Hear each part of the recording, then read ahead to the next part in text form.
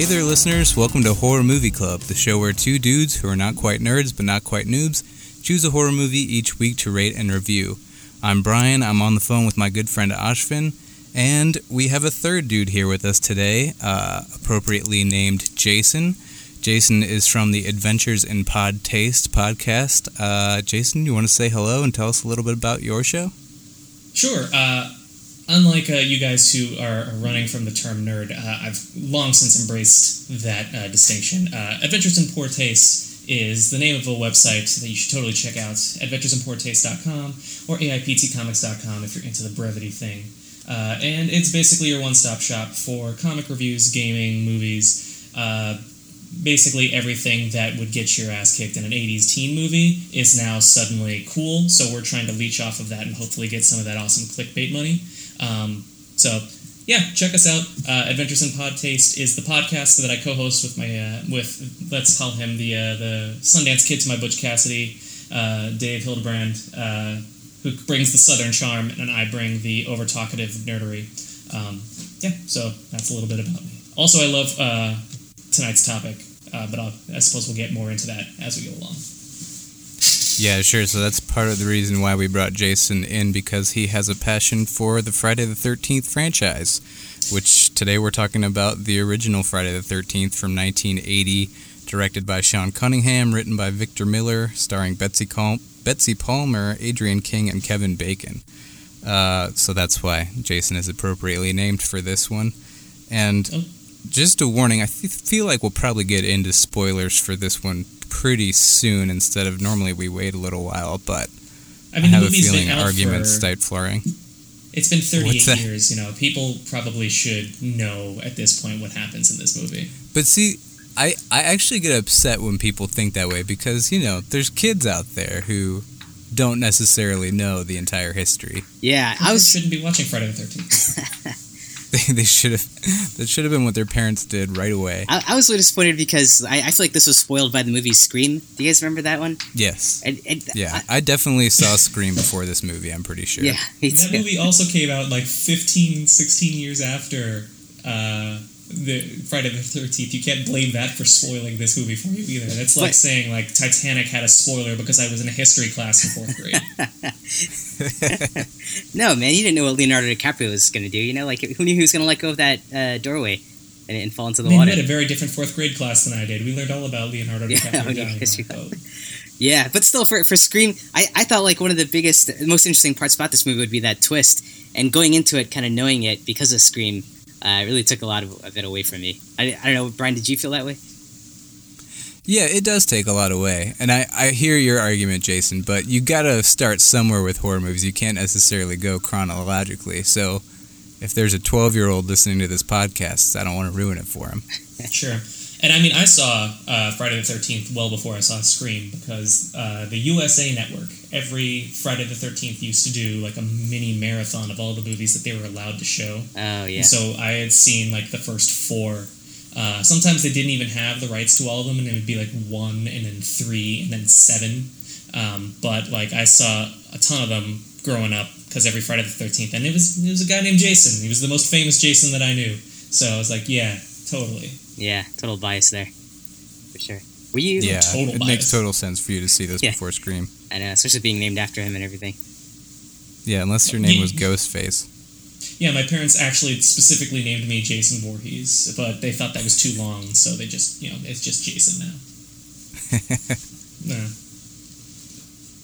I don't think that my parents have actually seen a horror movie now that I think about it, so. I love hearing stories about my parents when they, saw The Shining in the theater. They were, terrified. I feel like that was probably the only horror movie they ever saw again. Yeah, an Oscar winner. what a jump out of the comfort zone. Yeah. I mean, that movie, while you're talking about movies where you feel like biased because you saw it at a different stage in life, that's a movie that I saw well into my horror movie fandom. And so it did seem a little tame, in my opinion. And I'm sure it was absolutely terrifying when you first saw it. And there's a lot of cool lore and history in that movie, but personally, I don't think that I like Friday the 13th because it's scary. I just find it a fun experience as a movie. I find that that's what you kind of have to get into with slasher movies. Ashwin and I were talking a little bit about this before this all happened, where slasher movies are basically all the same thing. You know, kids go somewhere where parents aren't, get murdered one by one, and so you have to kind of find the fun in the formula.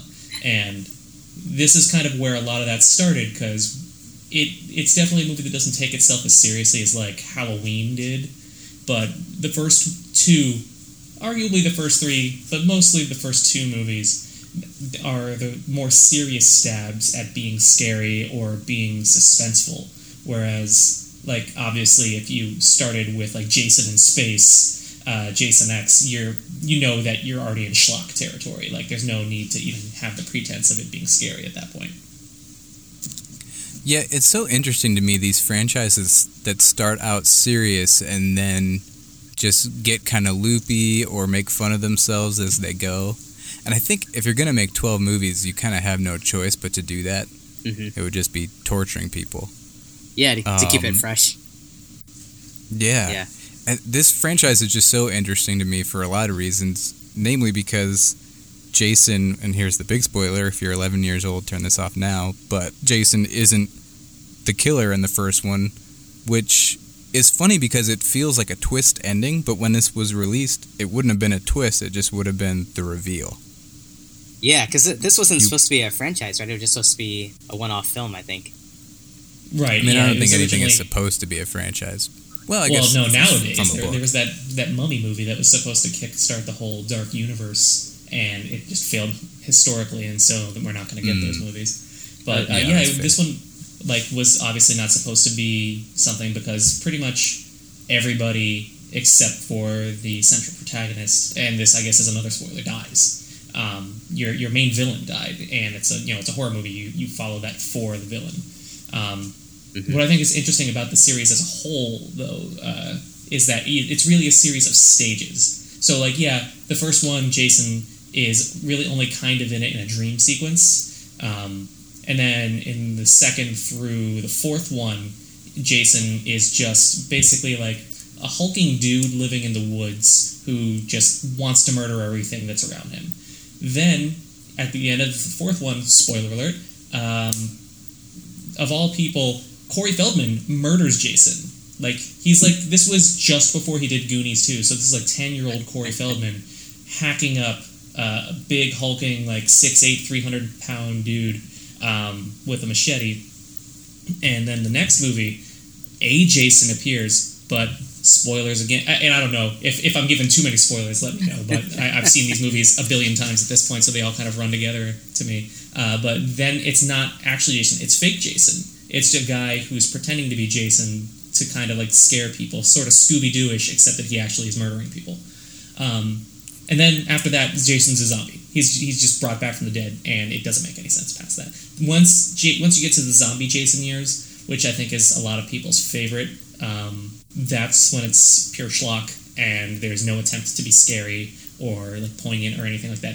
It's just, slash boobs slash. That's kind of it. And that's the point when he becomes an invincible, invulnerable superhero, essentially, right? Yeah. I mean, in the second and the third, and to some extent the fourth, he's much more human, sort of like his mom, Pamela Voorhees, the killer in the first movie. You see him struggle. You see him get hit and actually take damage. In the second movie, he gets slashed in the thigh and starts to limp for a couple of minutes before the actor is told, "Don't forget it, just fucking run." And I guess that's the other thing. In the first few movies, he runs. And that's a big distinction, because in the later, he's just, when he's Kane Hodder and he's just fucking Diesel and he looks like Bam Bam Bigelow in a hockey mask, he just kind of trudges everywhere he goes and somehow just appears next to everybody. It's kind of cool, because there's the Friday the 13th video game that came out a few years ago is such a treat to super fans of the movie and the series in general. And they kind of explain the way that it works is that he's got basically teleportation powers, but it's line of sight teleportation. And that's how he can slowly walk toward you, but still end up next to you and strangling you when you're, a sexy teenager running through the woods. Oh, that blue guy from X-Men? Sort of like Nightcrawler. He doesn't pop up in a puff of smoke. He's not. He's also not a demon. Although arguably in Jason Goes to Hell he was a demon. But that's not the point of this podcast. Sorry, I feel like I'm monopolizing the time. I get very excited about this topic. So actually, I would love to pick your brain about that. Like, so this Jason, Michael Myers, and Freddy Krueger are kind of like the big three of the slasher franchises of the 80s. And for some reason, I would think, this is a personal opinion, and I'm sure we'll get even more into this, I think that the first Halloween and the first Nightmare on Elm Street movie are vastly superior to the first Friday the 13th. But Jason has become a cultural icon that seems to have surpassed each of those. Like, if I say Jason, you know who I'm talking about, but you don't if I say Michael or Freddy. Well, Michael's a much more common name. Right. Jason. But I mean, Jason is not like super obscure either. I would argue that people would know Freddy if you say Freddy. But so yeah, I guess maybe the first question is, do you think that Jason is the most popular of the three? I would say yes. I think that he's more mythologized, and it kind of makes sense when you think about it. He's had more movies. He's got 12, including the remake, and then a ton of fan films and a whole video game series. Freddy, I believe there are 5 of the core series, Nightmare on Elm Street, then there was New Nightmare, and then there was the remake, so he doesn't even have as many... Like, Jason went to space past that. And Halloween, like, Michael Myers isn't even in the third one. Like, it's about fucking masks. That movie series really fell off a cliff. I'll argue, if we're talking about pure cinematic, I guess, merit, the first Halloween is the best of all of them, of all of these movies that we're talking about, be it the Nightmare on Elm Street or the Friday the 13th. It's got the most craft. You can't say enough about the music, which is obviously its own iconic thing. Like, people might not know Michael when you say it, but when you play that, they know exactly where it's going, and they know that it's really evocative. I would say the weakest of the series is unquestionably Nightmare on Elm Street. The first one is the best of that series. I disagree when you say that you think that it's better than Friday the 13th, because it's just, if the acting is worse, the gimmick is worse, the effects are worse. And that's something that I'm sorry, I'll let you talk in just a second. I talk over people a lot sometimes. But the special effects are basically their own character in the Friday the 13th movies, and I think that that's what separated it. It's pure gore. In the first movie, you've got Tom Savini doing it, and he comes back for a couple of the sequels, but like, the kills are their own events. They kind of tried to do that a little bit in Nightmare on Elm Street, but Freddy kind of became a joke. Like, it was more about finding a way for him to say a pun than it was like an inventive kill. And in the original Halloween, there's 0 blood. Like, Michael kills a bunch of people, but there's no blood, there's no gore. That doesn't come in until the later, much worse sequels. Yeah, but wouldn't you say, like, those two are probably scarier than this one? I mean, yeah, maybe the villain isn't, like, as effective or anything, but I feel like the way they're shot or produced makes it a little more scary than just Jason, which is like a straight-up slasher film. Well, let me ask you this. Have you ever been to, like, a sleepaway camp? Have you ever spent a summer at a summer camp? Yeah, once for a week. Okay. I feel like if that's a communal experience that we all have, it speaks more to... Maybe that lessens it a little bit, because it's a situation you're not frequently in. Sure. I think with Nightmare on Elm Street, you sleep every night. Sometimes sleep during the day. It's a much more common thought that, Freddy could pop up and kill me, and what am I going to do? Yeah, but, again, they made him into a joke, and, like, all of his... the special effects in that first movie are really silly. Like, the most evocative scene that people remember... The one true scary scene in that movie is when that girl is getting, like, torn to shreds, and her boyfriend's just, like, watching it happen as she, like, climbs into the ceiling, gets all sliced up. But then you got shit like Johnny Depp getting eaten by his bed and vomiting blood everywhere. That just looks silly. Yeah, it did look silly. That movie's definitely, like, goofier, but something about it scared me more than Friday the 13th. I think that Friday the 13th didn't do a very good job of building up the suspense for these kills. I don't know what you guys think about that. Oh, I don't agree. Oh, some of them, sure. What's his name? Not Bill. The nerdy guy, Ned. His death was off-screen and kind of silly, and like it felt that didn't really add anything to it. That was more for setting the scene for Kevin Bacon's eventual death. But I thought the Kevin Bacon scene particularly was really strong. I liked the way that the Annie sequence. She's the girl who shows up at the beginning to. She's the cook. Yeah. And like she gets killed on the side of the road before anyone else actually gets to the camp. I thought that was really good. I liked the personality that was shown by the other girl. What's her name? Marcy, the booby girl, the one who's there dating Kevin Bacon.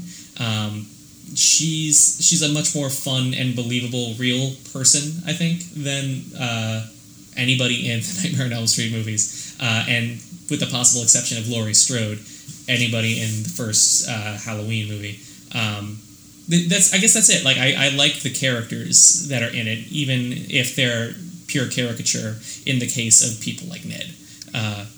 Well, a lot of these deaths were also kind of surprises. Like in other movies, like there's a whole like hunting and chasing scene and a lot of suspense. A lot of like the deaths that happen here, which I think there were like 10 or 11, because like they know the character, it's just kind of really sudden. Like they see the person, they almost like saying hi to them, and then they're just stabbed, and that's like the end of them. Versus like a prolonged chase scene or like a suspenseful, attack scene.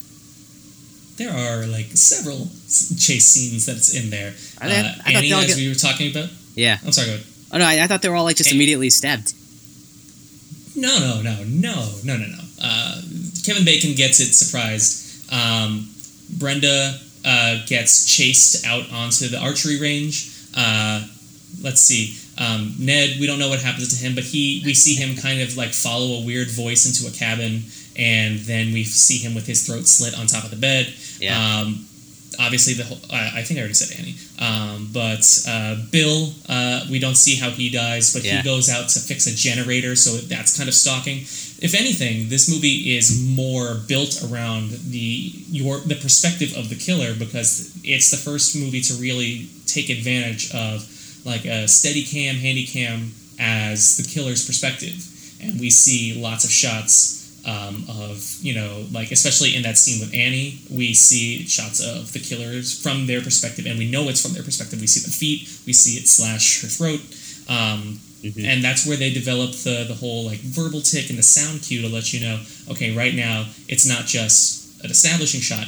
We're seeing the eyes of the killer. This is what they're seeing. That was like a very 80s thing. I think like Child's Play might have done that, and did Halloween or Nightmare on Elm Street do that too? Nightmare on Elm Street the music didn't. or the view? The view, like the killer view, like where you're seeing what they're seeing. Yeah, Halloween starts like that. Oh yeah, right. He's watching from outside the house. Is that right? Oh, it's the kid, right? When he's a kid. Yeah. They did do that a lot, and not as much in Halloween, but they definitely did the first person from the killer's point of view. Yeah, that's not something you see too much these days. Is it? No, and I think there was a bit of an uproar at the time because people thought seeing it from the killer's point of view would encourage that kind of behavior. Oh, from the audience? Yeah. Yeah.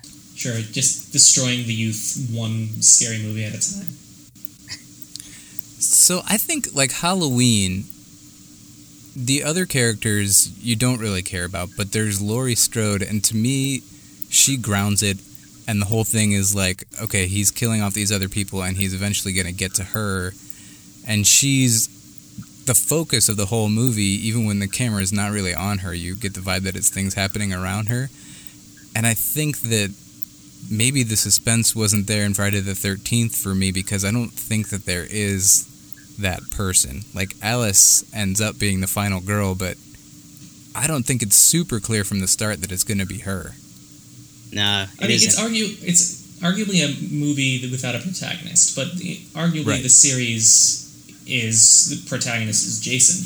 But I agree. When you look at the series as a whole, there were at least plans to kind of have an overarching theme or a central protagonist that would go from film to film. The only one that successfully did it was Tommy Jarvis, which was originally played by, as I said before, Corey Feldman, and then it was played by some guy who looked nothing like Corey Feldman in the next movie.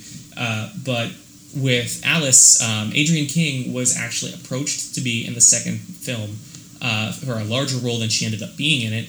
But according to some documentary that I watched, I think it was produced by AMC, her agent wanted too much money, and so they couldn't afford to keep her on because all of these movies were made for like dirt budget. And so she kind of got the axe for it. Same with Ginny, the woman who became the protagonist of the second movie. She was supposed to come back, but then there was some sort of scheduling conflict. Same with Corey Feldman, but they decided to just recast it because Corey Feldman was only like 11 at the time anyway. So like, yeah, whatever, we'll just get another actor in there and just age them up. Yeah. Yeah. So I mean, that's definitely. I don't know that I think that that's all the way a fair comparison, but I kind of don't entirely disagree. I guess when it comes down to, I enjoy the ensemble aspect of the original movie. Yeah, that part was rough on me. Like, I couldn't tell these characters apart at all. Like, I don't know who is who. Even like when we're saying the names now, I mean, there was Kevin Bacon, and he just looks familiar, but everyone else kind of looked the same to me. I couldn't remember like who had died, who was alive, or what their names were, and they're just the same white people. Yeah, but you had notoriously think all white people look alike. That's true, and they're all named Jim too. A terrible memory. Yeah, they're all named Kevin Bacon. Yeah, exactly. Yeah, I noticed that specifically in this one too. It was carried that trend. Well, there's definitely one guy that looks a lot like Kevin Bacon in this one. Yeah. There's. It was interesting to see Kevin Bacon young, because I forgot he was a young actor at one point. I just assumed he was like an older guy. He's always been like 38 to 40. Yeah.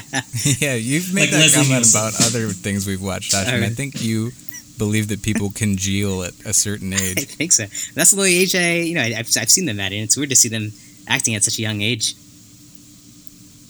Do you get this thing? Because I get this a lot. When you watch a movie where you know that at the time, even if you're older than them now, that they were older than you then, they still look old to you. Like Kevin Bacon in that movie is like 19, 20, but he still, in my opinion, and like in my mental image, looks older than me, even though I'm certainly older than that at this point by by more than a decade. Yeah. I don't know if that's just me, but I have that mental block. I would think if you grew up watching it and he was like always like that older figure, then I feel like that'd be hard to change later on. I hear where you're coming from. I do have that too, and I've also now had the realization like, oh my gosh, like this character's younger than I was, or like Jack Nicholson was probably my age in The Shining, both the character and the actor. It's weird. Yeah. When I watch episodes of Seinfeld, they still look like my parents, and like I'm older than all of them. Yeah. Well, except for Kramer at this point. Yeah, that one always trips me up. I think, I don't know if you mentioned this, Jason, but a fun fact for me I knew this a while ago, but the fact that Jason doesn't don the hockey mask until the third movie is pretty surprising. I mean, yeah, I think that you guys are coming. Your issues with this seem more like a byproduct of this being a series that's nearly 40 years old at this point. Like the hockey mask thing came in part 3. In part 2, he literally wears like a burlap sack with a single eye cut out and wears like Farmer John overalls. And it looks pretty silly, but you don't see a lot of it, and I guess that's sort of the point. But then, like, the third one, they introduce the mask in a silly way when the obnoxious kid of that brings it along to try and scare people. And then it just, it becomes so iconic, and to the point where in the movie where they replaced, what's his name? I keep forgetting Corey Feldman's name. Why? He's the second biggest star in this series. When they replaced, when he was Tommy Jarvis, but when that second actor who played him came in, and he would have hallucinations, seeing Jason pop up everywhere. They made this kind of clever trick where Jason's hockey mask, the markings on it are in red, but when it's Dream Jason, the markings are in blue, and it's a real subtle thing. And I don't think I noticed it for the first 50 times that I saw that movie. But now it's one of those things, like, when someone points it out, it's all you see. And it's kind of a cool little thing about that movie. There's tons of fun little trivia bits in these movies, actually. Like, in the first movie, since that's what we're talking about, my favorite throwaway. There's two of my favorite throwaway characters in any movie of all time. There's Crazy Ralph, who I love. Oh yeah, the Doomsayer, and then there's the cop that comes in at the beginning of the movie to tell them to that Crazy Ralph got drunk and he came all the way up here, blah blah blah. But that guy spends like a solid 3 minutes listing hip slang from the 70s for weed. And he's like, "You just get off a spaceship, buddy. Colombian gold, man. The grass, dig it." And it's like, oh my god, what the hell is this guy talking about? Yeah, that's entertaining. And then he, when he drives off on his motorcycle, he nearly falls the fuck off the damn thing. Oh yeah, and I found out much later that he that was literally that actor's first time on a motorcycle, and that's why he totally ate shit. They shot a take where he did actually eat shit, and they had to rush over and check on him. He's like, "Oh, let's try that slower next time." Yeah, that was a rough turnaround. It's not. Officer Dorff, man, Yeah. he's fantastic. But yeah, Crazy Ralph. Yeah. Let's go to death, Chris. That guy is amazing. Yeah, Crazy Ralph is good. Brian, had you seen this before? I had. This is not that many times though. This is probably the third time I had seen it, and I've seen probably up till the third or fourth one. Okay. Yeah, I don't. And then I did not continue. Yeah, I think the only one I've seen in this franchise before this was Freddy vs. Jason, which I think was. I actually liked it a little better than this one, but it's. Oh my gosh! I think Jason would agree that was one of the best ones in the series. Not having even watched the other ones, you can just kind of tell. I think it's hard to have seen so many slasher movies and then go back and see this one. Yeah. And not see this one as one of the first slashers that you see. Yeah. Yeah, I suppose that's fair. It's sort of like I've had jobs where I've worked with people much younger than me, and then we'll talk, especially around Halloween, about scary movies, because it might come as a little surprise to know that I'm also a huge horror movie fan. But while we're talking, some of these kids will drop the most lame fucking scary movies and say "Oh man, Insidious scared me for life. I couldn't sleep for days." Fucking Insidious. That piece of shit, or Sinister, or any of those movies that were the same basic jump scare nonsense. I don't get the appeal. They're funny to me. The Conjuring is another one that I laugh at. But kids nowadays are "Oh, that's the scariest movie that I've ever seen." And I guess it's sort of people of my parents' generation being mad that I liked Metallica but not really Led Zeppelin. I got introduced to one before the other. Sorry, that's just kind of how it worked. That's a bad example, though, because I like Led Zeppelin, but, my point stands. Yeah, this is also the guy that didn't like Hereditary. Oh, God, that movie is ass. Have me on when you watch that one. I'll launch into my diatribe. Yeah, we already did that one, right? I mentioned you a few times, so don't worry. Hereditary is very polarizing. Yeah, that's true. And I keep hearing that, but as Ashvin said to me earlier today, and I agreed because I feel the same way, I'm the only person that I know that disliked that movie, and I don't understand why. Yeah, I don't either. And speaking of polarizing movies, this one was also pretty polarizing. Critics slammed this one. Yeah, for sure. Critics hated this when it came out. And I think critics have hated, maybe not Halloween, but they definitely hated the Nightmare on Elm Street movies too. I think slashers in general, critics did not like when they first started popping up in the 80s. And then kind of retroactively realized that something big was happening and that this was a new genre of horror movies. Yeah. I and that these ones were the first and the ones that made history. And horror movies in general kind of get a hard case with a lot of critics. That's I feel true. Maybe not until recently. But I don't think that there's been a serious horror movie. I mean, The Shining maybe, but besides that, until The Silence of the Lambs, that really got actual appreciation from critics. That people were actually "Oh wow, yeah, there's more to this than just stabbing and tits," which, to be fair, is basically the bread and butter of the Friday the 13th series. It's just stabbing and tits. But it doesn't mean that there's anything wrong with stabbing and or tits. Yeah, together it's interesting. Are Yeah. are there slasher movies like there was this time in like the late 70s, early 80s where you had these slasher films? Have you guys seen any slashers like in the past decade, like new ones that you think have done a good job? I thought Hush was kind of fun. Yeah, I liked Hush. Yeah. That's a good movie. I don't know if I would call that like. I guess it kind of depends on what you like. Purists would define as a slasher because Hush has a very low body count, but that doesn't make it a bad movie at all. I thought it was a really good movie, and its use of its central gimmick of the deaf girl was brilliant. Yeah.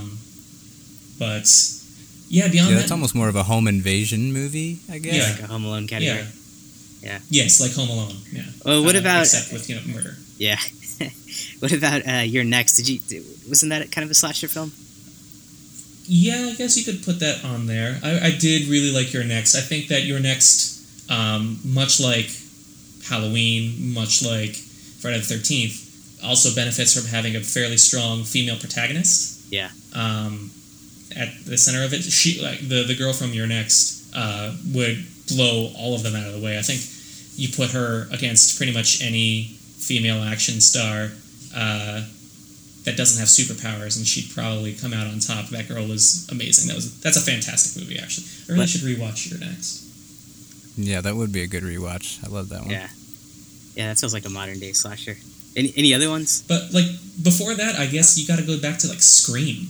Yeah. Like I know we were talking about it earlier, but that was a true slasher movie. That was one that had high body count, lots of gore, pop culture savvy, plenty of tits. It's just that level of camp. I think that that's part of like there's literal camp in Friday the 13th, but like a certain level of campiness is required, in my opinion, to make a good slasher movie. And movies like Your Next managed to have a lot of jokes in it that were pretty funny. And Hush wasn't a very funny movie. Like there were some jokes at the beginning when she was like talking with her sister, but that I guess that's why I hesitate to throw that in the same genre. Yeah, sure. Doesn't have that level of B-moviness in it, or campiness. I think that was maybe a little bit of my problem with Friday the 13th is that I don't think it had a ton of campiness to it. Maybe it did, some accidental, and then. But like Halloween didn't have camp, but it had a lot more menace to me than this movie, and I don't know why. I mean, Friday the 13th was definitely gorier, but it just, I can't get over that feeling that the kills just kind of came quickly without this toying with the audience or this. Mm-hmm. And it's interesting too, because in Friday the 13th, you see the killer at the end, but Halloween has no real mystery. You just have Michael Myers, who you see like in plain view often, but he's still super menacing, which is interesting to me. But I think that's kind of what informed the later depictions of Jason as like the somnambulant, silent murder machine. There's no stopping him. You can hit him with a truck, and he's just going to get back up and murder you. Because that's basically what Michael Myers was. Michael Myers, though just a dude in a mask, driven by hate, was never really depicted as such. He was bordering on superhuman well before Jason was. Like, He catches, like, a hanger in his eye and just fucking sits up like The Undertaker and gets right back into chasing people. Like, no damage, doesn't, like, let anything stop him. That part I always felt like was a little...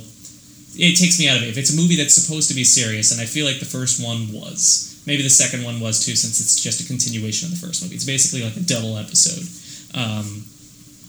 I feel like that kind of takes away some of the mystique. I hear what you're saying about the menace, because Ms. Voorhees doesn't feel like a very menacing, omnipresent figure. She's all around, but that's sort of the thing, is that she's random. She can just she happens to be where you're going. It's not until Jason becomes a zombie, really, that he's behind every corner and wherever you want to be, and completely in line of sight. Not until like Kane Hodder is playing him is he a guy that you see all the damn time.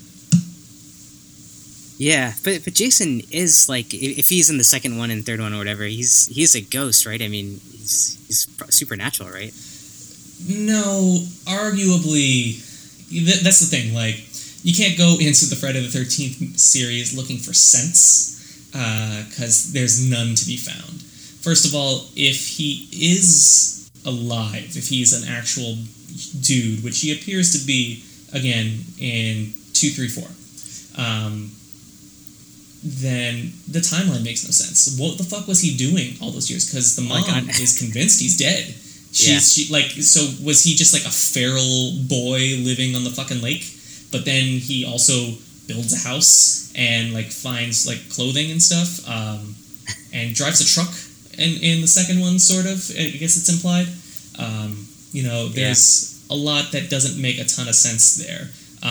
Similarly, the timeline that they jump around a lot in the movies, and that's the kind of thing that doesn't really work either, is like Jason died ostensibly in like 58, 59, somewhere around there. Yeah, 1958, right. And then comes back, I think it's like 2 months at the first scene of Friday the 13th Part 2 is 2 months after the end of Friday the 13th Part 1. And he, spoiler alert, kills Alice and then fucks off for like a year or two. But that's all it takes for people to try and open the camp again. Mm-hmm. And so goes on that murder spree. 3, I think, happens the next weekend. Like, it's that quick of a turnaround. And then suddenly, when 4 happens, I think that's like a year or two afterwards, then they jump like 10 years in the future, because that's when we go from Tommy Jarvis being like a 9-year-old kid to suddenly being like a troubled teen in a halfway house with a bunch of people who are, murdering people for candy bars. Mm-hmm. Yeah, that does make a lot of sense. And to add some context to these sequels, these were like every single year in the 80s almost. I think 1983 and 1987 were the only years without Jason movies. Wow. Yeah, and they went into the 90s too, because Final Friday, or Jason Goes to Hell, was like 92 or 93, somewhere around there. 93. Yeah. Yeah. Yeah, then there was the gap until Jason X in 2001. But yeah, there's 12 of them, and I couldn't find any other horror movie with more movies. Even No, he's got... even the Leprechaun. Oh, I'm sorry, Godzilla. Godzilla, but that's arguably sci-fi, not horror. Yeah, and he's got like a 30-year head start. I was going to say Child's Play. And at least 2 remakes.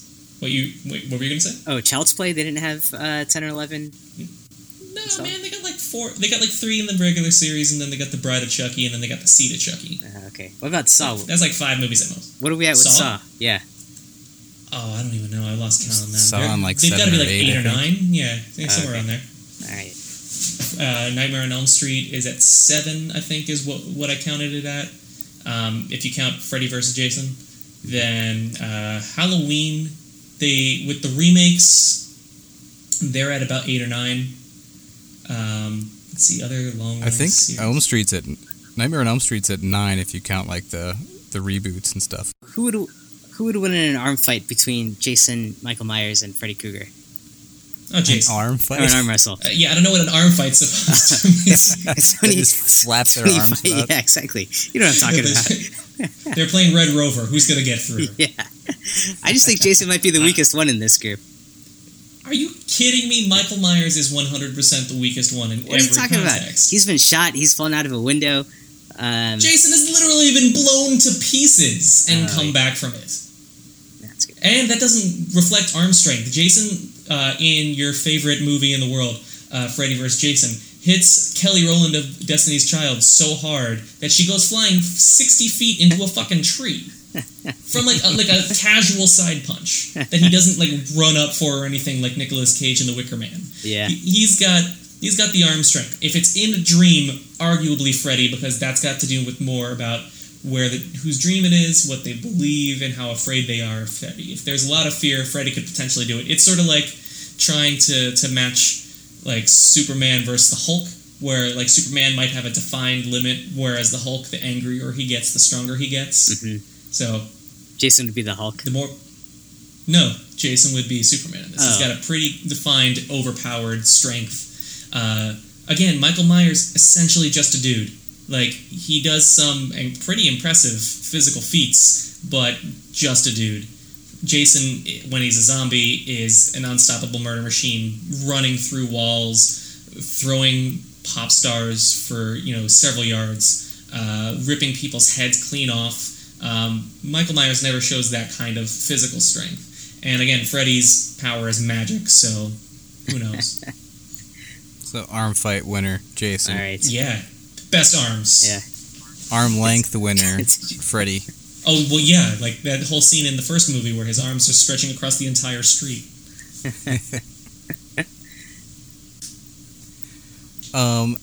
So I feel like part of the reason this movie is so popular, maybe this is a stretch, but, okay, so it was originally going to be called Long Night at Camp Blood, and they changed the name. I think naming it Friday the 13th gives horror nerds a great excuse to watch these movies over and over again.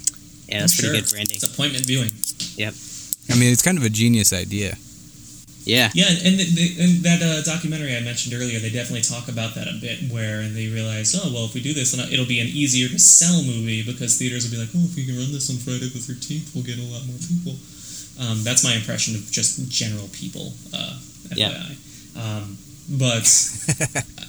that sounds just like so many people I know. Oh, that's everybody, right? Oh, hi guys, what are you doing over there? Just waiting at Starbucks. This guy Jason I know talks like that. I know, right? What a dick. But it's something that hasn't worked for lesser movies. Like, My Bloody Valentine isn't something people watch every Valentine's Day. Black Christmas isn't something people watch every Christmas. It's unique that this happens to be specific to a date. And, yeah, it's a brilliant gimmick, but it really kind of only worked the once. Halloween, people might watch around Halloween, but they'll watch it. It's a big enough movie that they'll watch it when it's not Halloween, too, Right, and Halloween, you just watch scary movies in general. Yeah. Yeah. Yeah. So it's like, if we're looking at the new metal rankings, Halloween is like Korn, and like Friday the 13th is like Deftones. It's like they're the same basically, but one's more popular than the other. Yeah. Whereas some people prefer the other. It's all related to Thousands Butt Rock. It's a theory that I've got working. I'm gonna write a paper about it soon. I'd like to read a book on that. Oh yeah. In the movie though, do they ever mention the date Friday the 13th? Or I know they mentioned his birth date once, like today's his birthday, but I don't remember like hearing Friday the 13th brought up.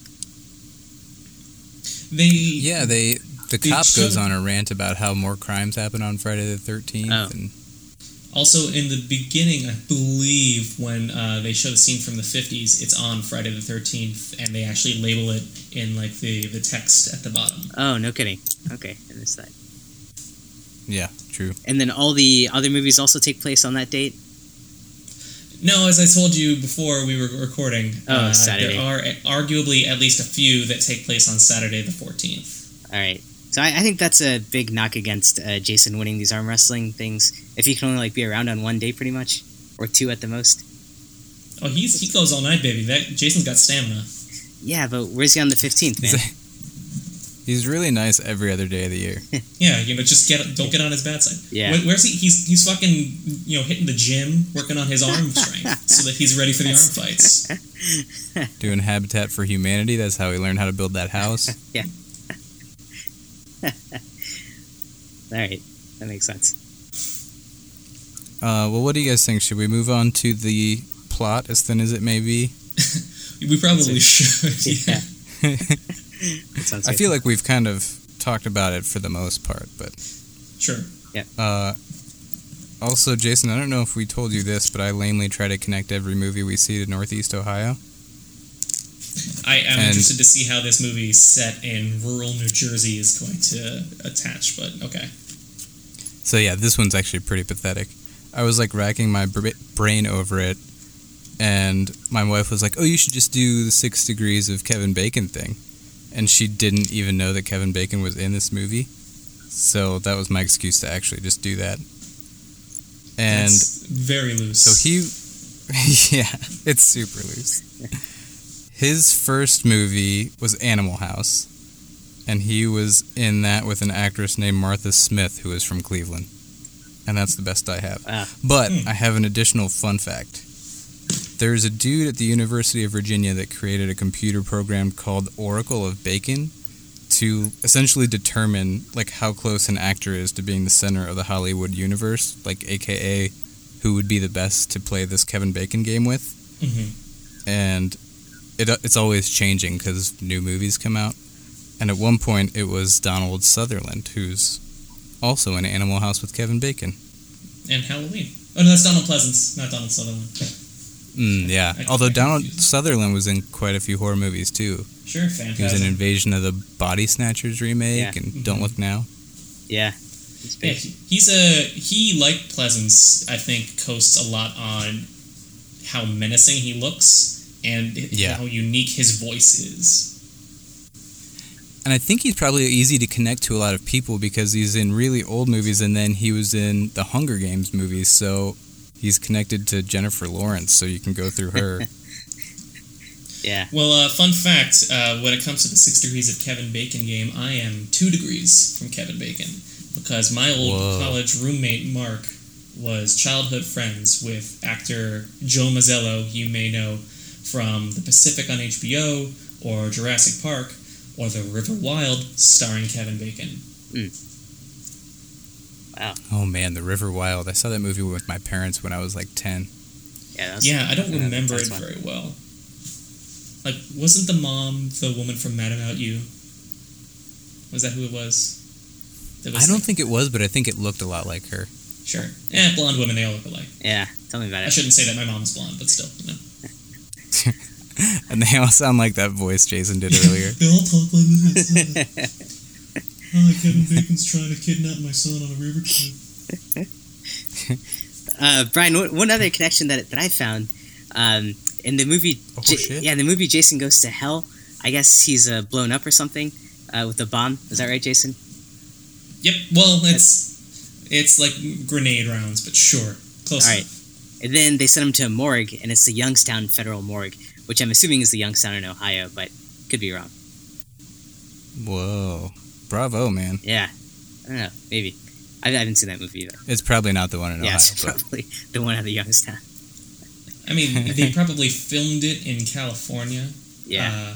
But, most of these movies were filmed there, except for the original, which was filmed on location in New Jersey. I forget what the name of the camp is now, but I guess they sometimes do a special Friday the 13th, tour that people can come by, but they changed the name and all of the branding because they don't want all of that attention around the camp where they're actually making money, having kids canoe and fire arrows and archery ranges and stuff.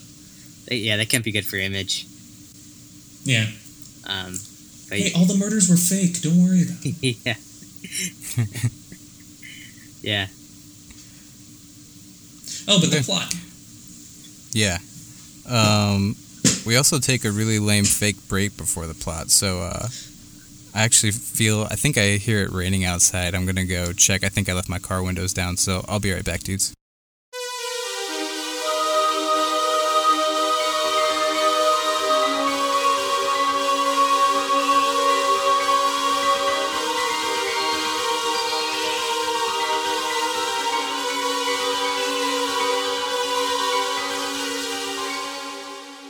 Okay, we are back, and I brought up the raining outside because as I go through the plot, I want to call out, to me right away, the most unrealistic scene.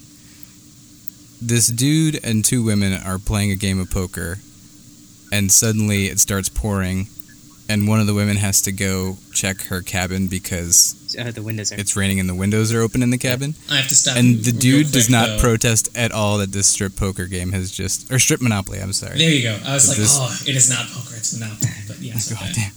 I don't know how strip Monopoly works, but still. I know. I just found it, he was just like, oh, okay, yeah. I feel like he would have been trying to do everything he possibly could have to keep the game going. He just lets it go until next time. It struck me. I mean, if we're talking legitimate gripes, I feel like there's no way a horny teenager sees. I guess she's supposed to be slightly older. That's the character Brenda. but she's still like got to be like 19, 20 in her like underwear. She puts on like they're like April O'Neil colors, like they're like yellow with some purple on them. Mm-hmm. So Nice. I've got a pretty stark memory of this movie. As I said, I've seen it a billion times, but she runs off in like this skimpy like Ellen Ripley cut style like bikini brief underwear, and then proceeds to put on the most modest old lady nightgown that I've ever seen. She's dressed like she's going for her first communion suddenly. Yeah. Like, what's the, like, I get that, you know, you probably sleep and women don't sleep in their bras, etc. But like, you go from like, I'm still hot, check me out, to, oh, but you know, I'm also a school marm. Like, Yeah. No, that's pretty conservative on their part. I don't know. It's not very consistent. From strip Monopoly to really conservative dress. Glaring error. Yeah. Okay, so since we're running low on time, I'll just fly through the plot, and it is pretty thin. I think we can maybe all agree on that. But it starts. I feel like this is a bit of a slasher trope. Even it starts years before with an event that kind of frames the time that the movie is taking place in. So, in 1958, we see some camp counselors sneak off to have sex in the top floor of a barn, presumably at a summer camp, and then we see the first-person point of view from the killer, and they both get murdered. So then we bounce back to this character, Annie, who's trying to find her way to Crystal Lake, where she's going to be the cook for the summer at this camp for kids. And I feel we get another horror trope here, where she walks into a cafe or a restaurant in town and asks about Camp Crystal Lake, and everybody drops what they're doing and turns to look at her. Yeah. It's like one of those record screech moments. Like originated in this movie. I don't know. I haven't done a ton of research on that, but that whole Harbinger of Doom thing, I feel like slightly comes from this. Really? You know, Ashwin and I recently, for this podcast, watched Nosferatu from like 1922 or something. Oh, yeah. And that was actually in that movie, too. Oh, yeah. He walks into a bar the night before. Mm-hmm. Yep. And if they had records back then, it would have scratched. Someone just quits fiping really quick. What? Count Orlok, you say?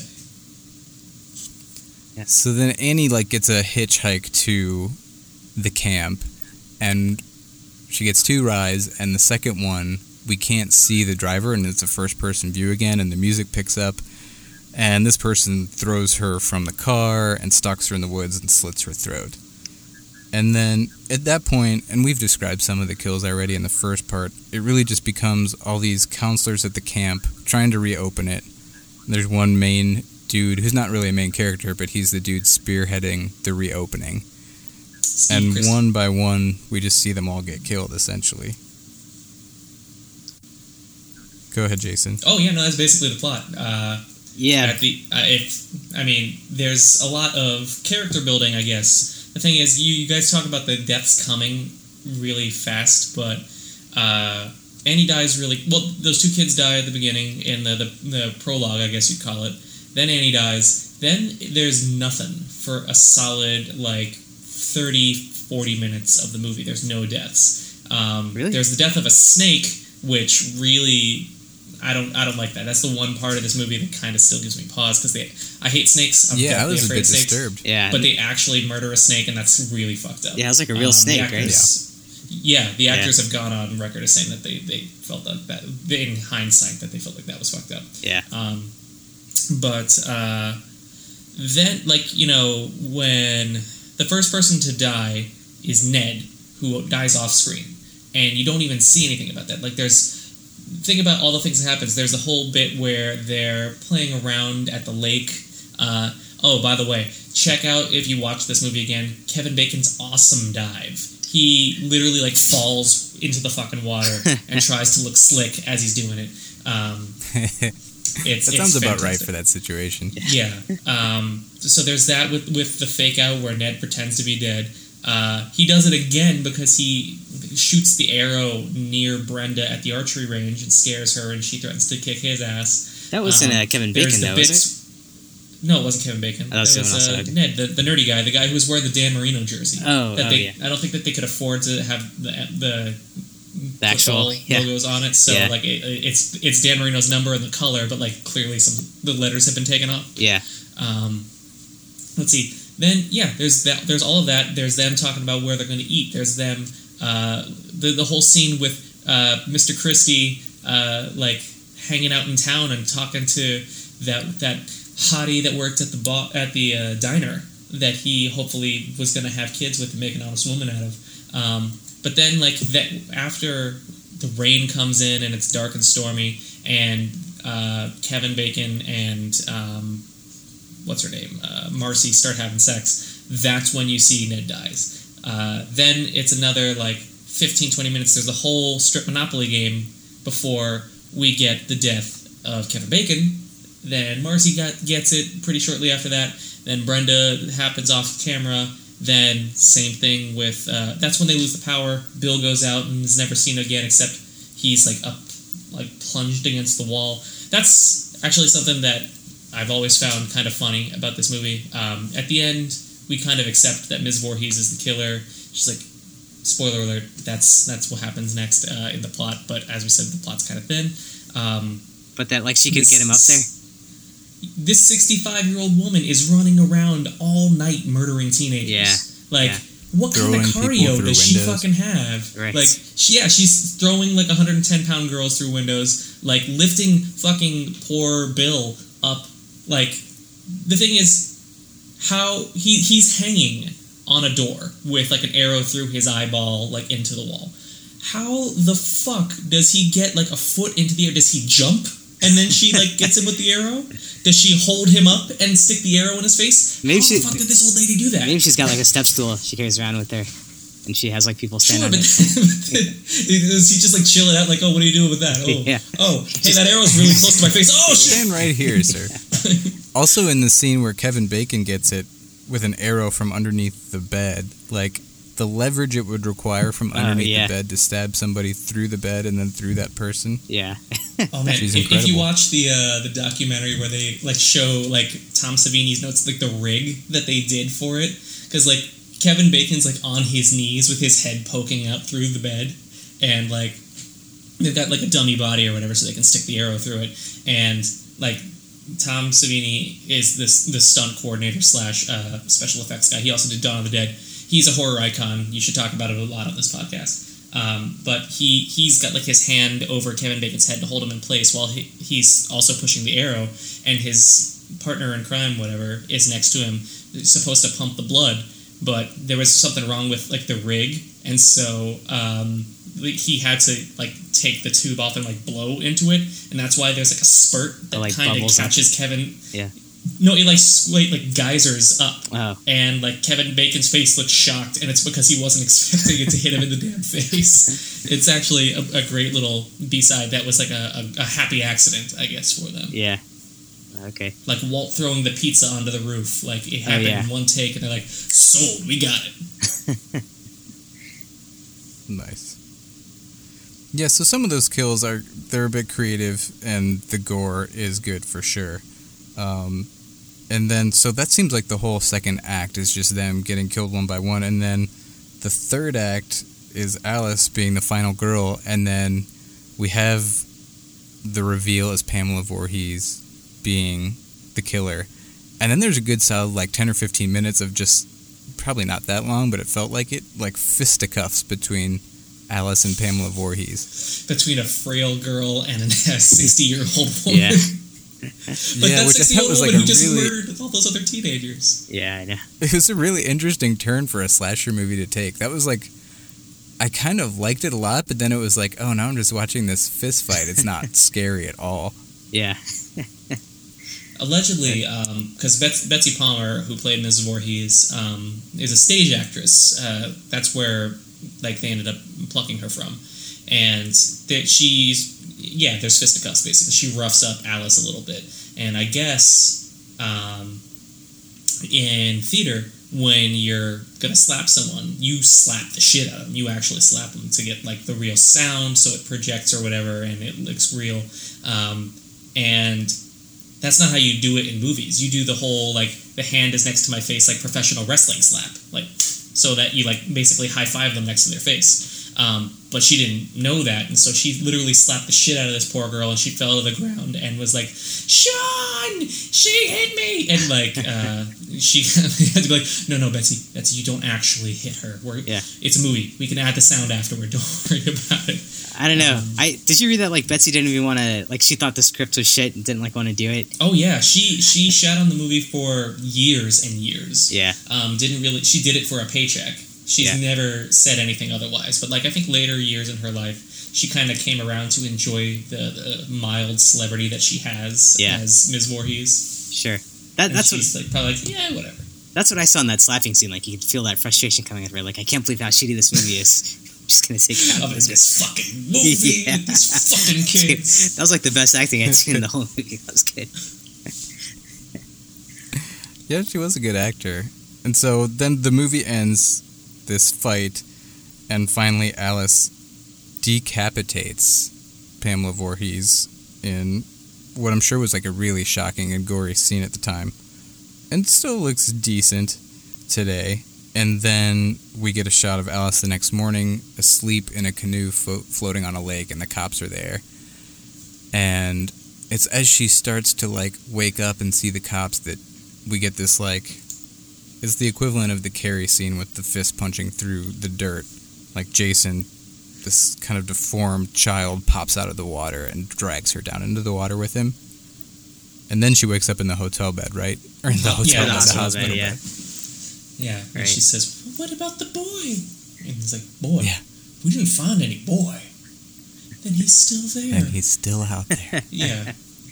And the whole thing, we didn't talk about this, but it was Pamela Voorhees 2 years before or maybe the year before we saw that couple getting murdered in 1958, a young boy drown at the camp, and that was her son, and she blamed it on counselors who were having sex and not paying attention, so she's here to murder every counselor.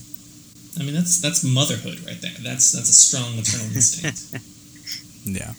That part of it is kind of intriguing to me. I feel like her and Jason are really the most developed, intriguing characters.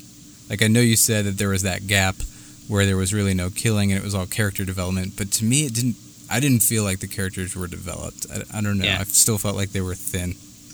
Yeah, I didn't really understand a lot of them. There were a lot of them. Yeah. I think they went out of the way sometimes to try to develop these characters. Like, there was some conversation in the pickup truck. It was mostly just trying to portray them as, like, these horny teenagers. I think that was, like, the extent of their personality or their characters. I mean, yeah, that's kind of the point of the genre. Like, you're not... There aren't shades of gray that you're slashing up. These are black and white. These are horny teens that are there to have fun. But you do get bits of, like, backstory. Marcy tells, like, a long...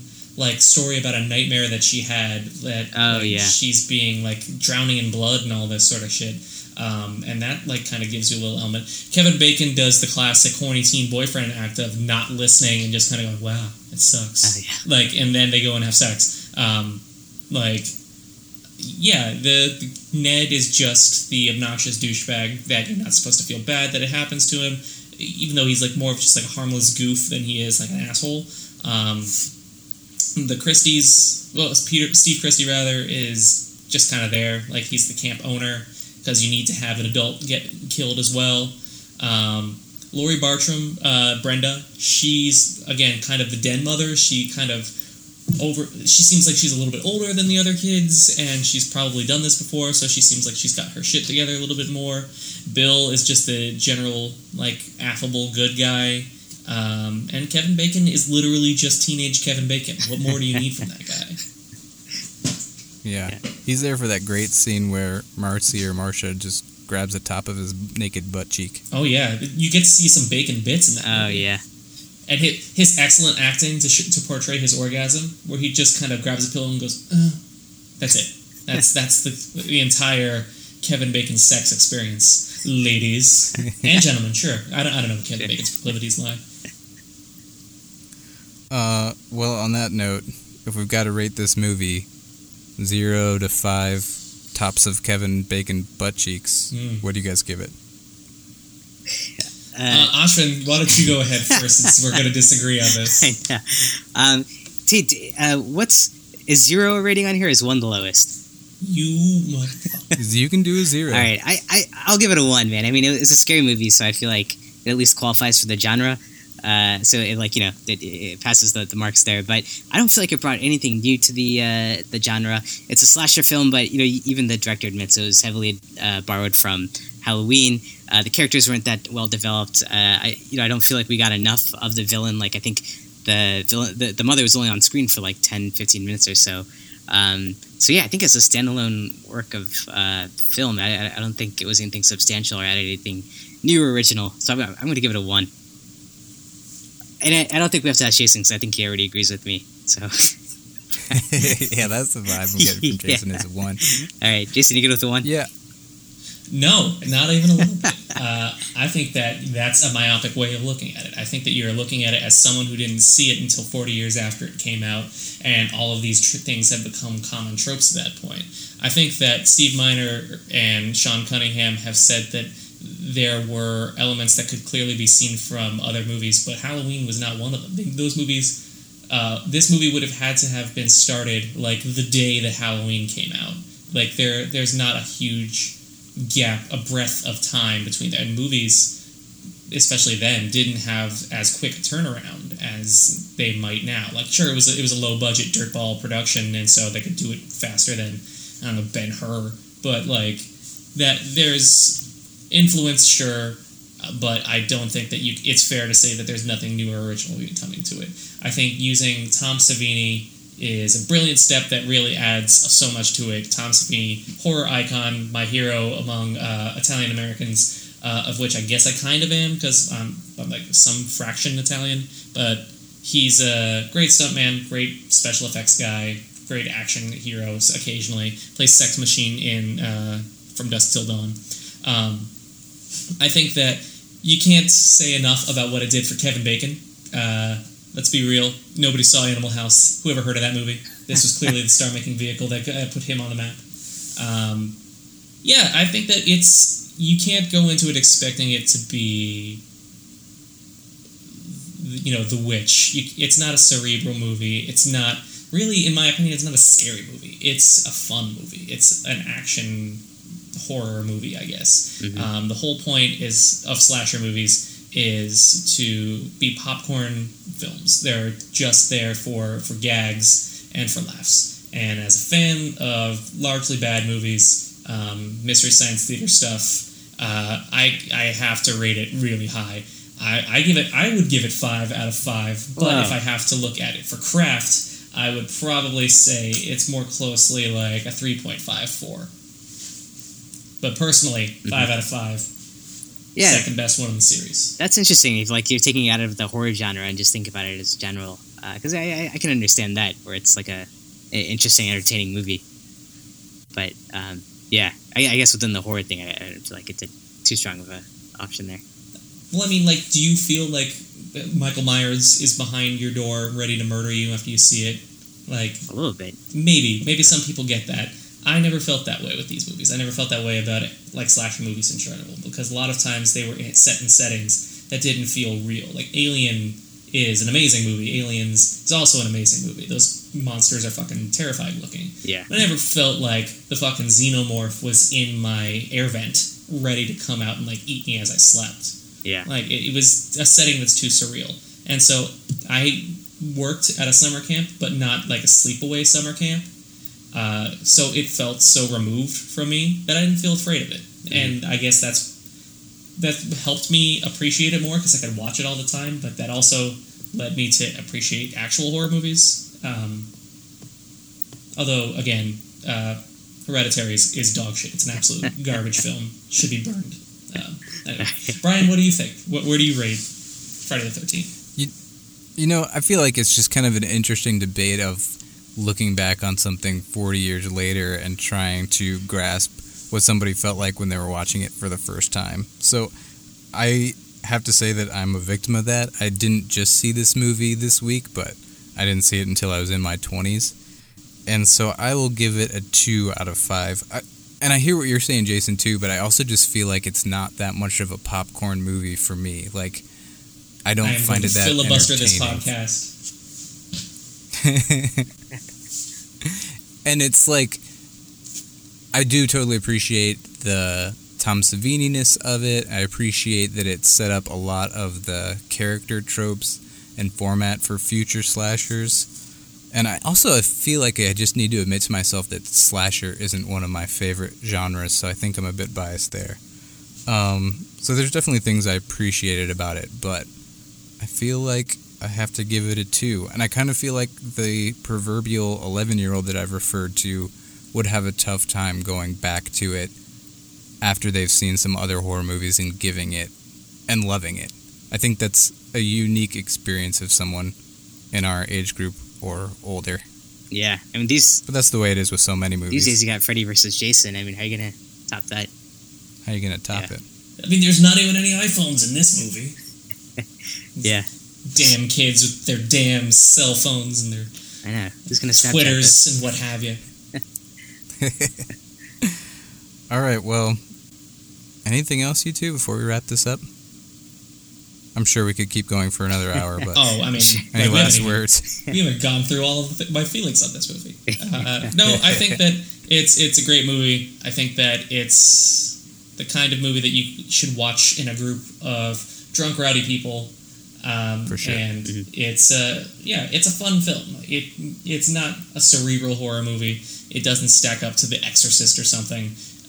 But I think that if you're fine watching some 80s boobs and 80s murder, then you could do worse than Friday the 13th. On the you boobs, could do easily worse. On the boobs thing, I think there was only one boob though. There is one boob, and it was an accident, evidently. Yeah. But you get to see Kevin Bacon's ass. All right. You see his bacon bits. Sure. There's only like 3 movies where you get to see more of Kevin Bacon. If you want to do that one, we'll do the Hollow Man. I'll be on for that show. We can talk about Kevin Bacon's CGI dick. That's our next episode. Is Kevin Bacon body parts? Yeah, for sure. Yep. Yeah. Okay. Well, I think that's all for this episode, folks. We hope you enjoyed today's discussion about Friday the 13th and incidentally a good chunk of the sequels. If you want to join the discussion, we encourage you to follow Horror Movie Club Podcast on Facebook and Twitter. We're at Horror Movie Pod on Twitter. And you can shoot us an email at podcast@horrormovieclub.com. Check out the website, horrormovieclub.com. And be sure to check Facebook or Twitter for next week's movie in case you want to watch it beforehand. Our logo is done by Amy May Popart, so check her out on Etsy.com. And Jason, do you want to give some plugs for your AIPT stuff? Sure. Check out the website adventuresinpoortaste.com or AIPTcomics.com for all of your nerdery news, be it comics, movies, video games, what have you. There's a growing wrestling site on there as well. Check out the podcast, Adventures in Pod Taste. We are on iTunes. We're also on the website if you want to listen to us via SoundCloud. Check out Friday the 13th. It's a really good movie. Don't listen to these jerks. It's an amazing film. You're going to love it. And it doesn't matter that it was made 40 years ago. Cool. Thanks for coming on, Jason. We appreciated having you, and I think it was really good for us to get somebody who loved the movie so much since we were a little underwhelmed. I think we needed to do it that justice. Yeah. And it's good to be on something that I get to show something that I'm actually pro, because I think Ashwin can attest I typically have the opposite opinion on a lot of things, and it's kind of given me a negative reputation for not liking things. Yeah.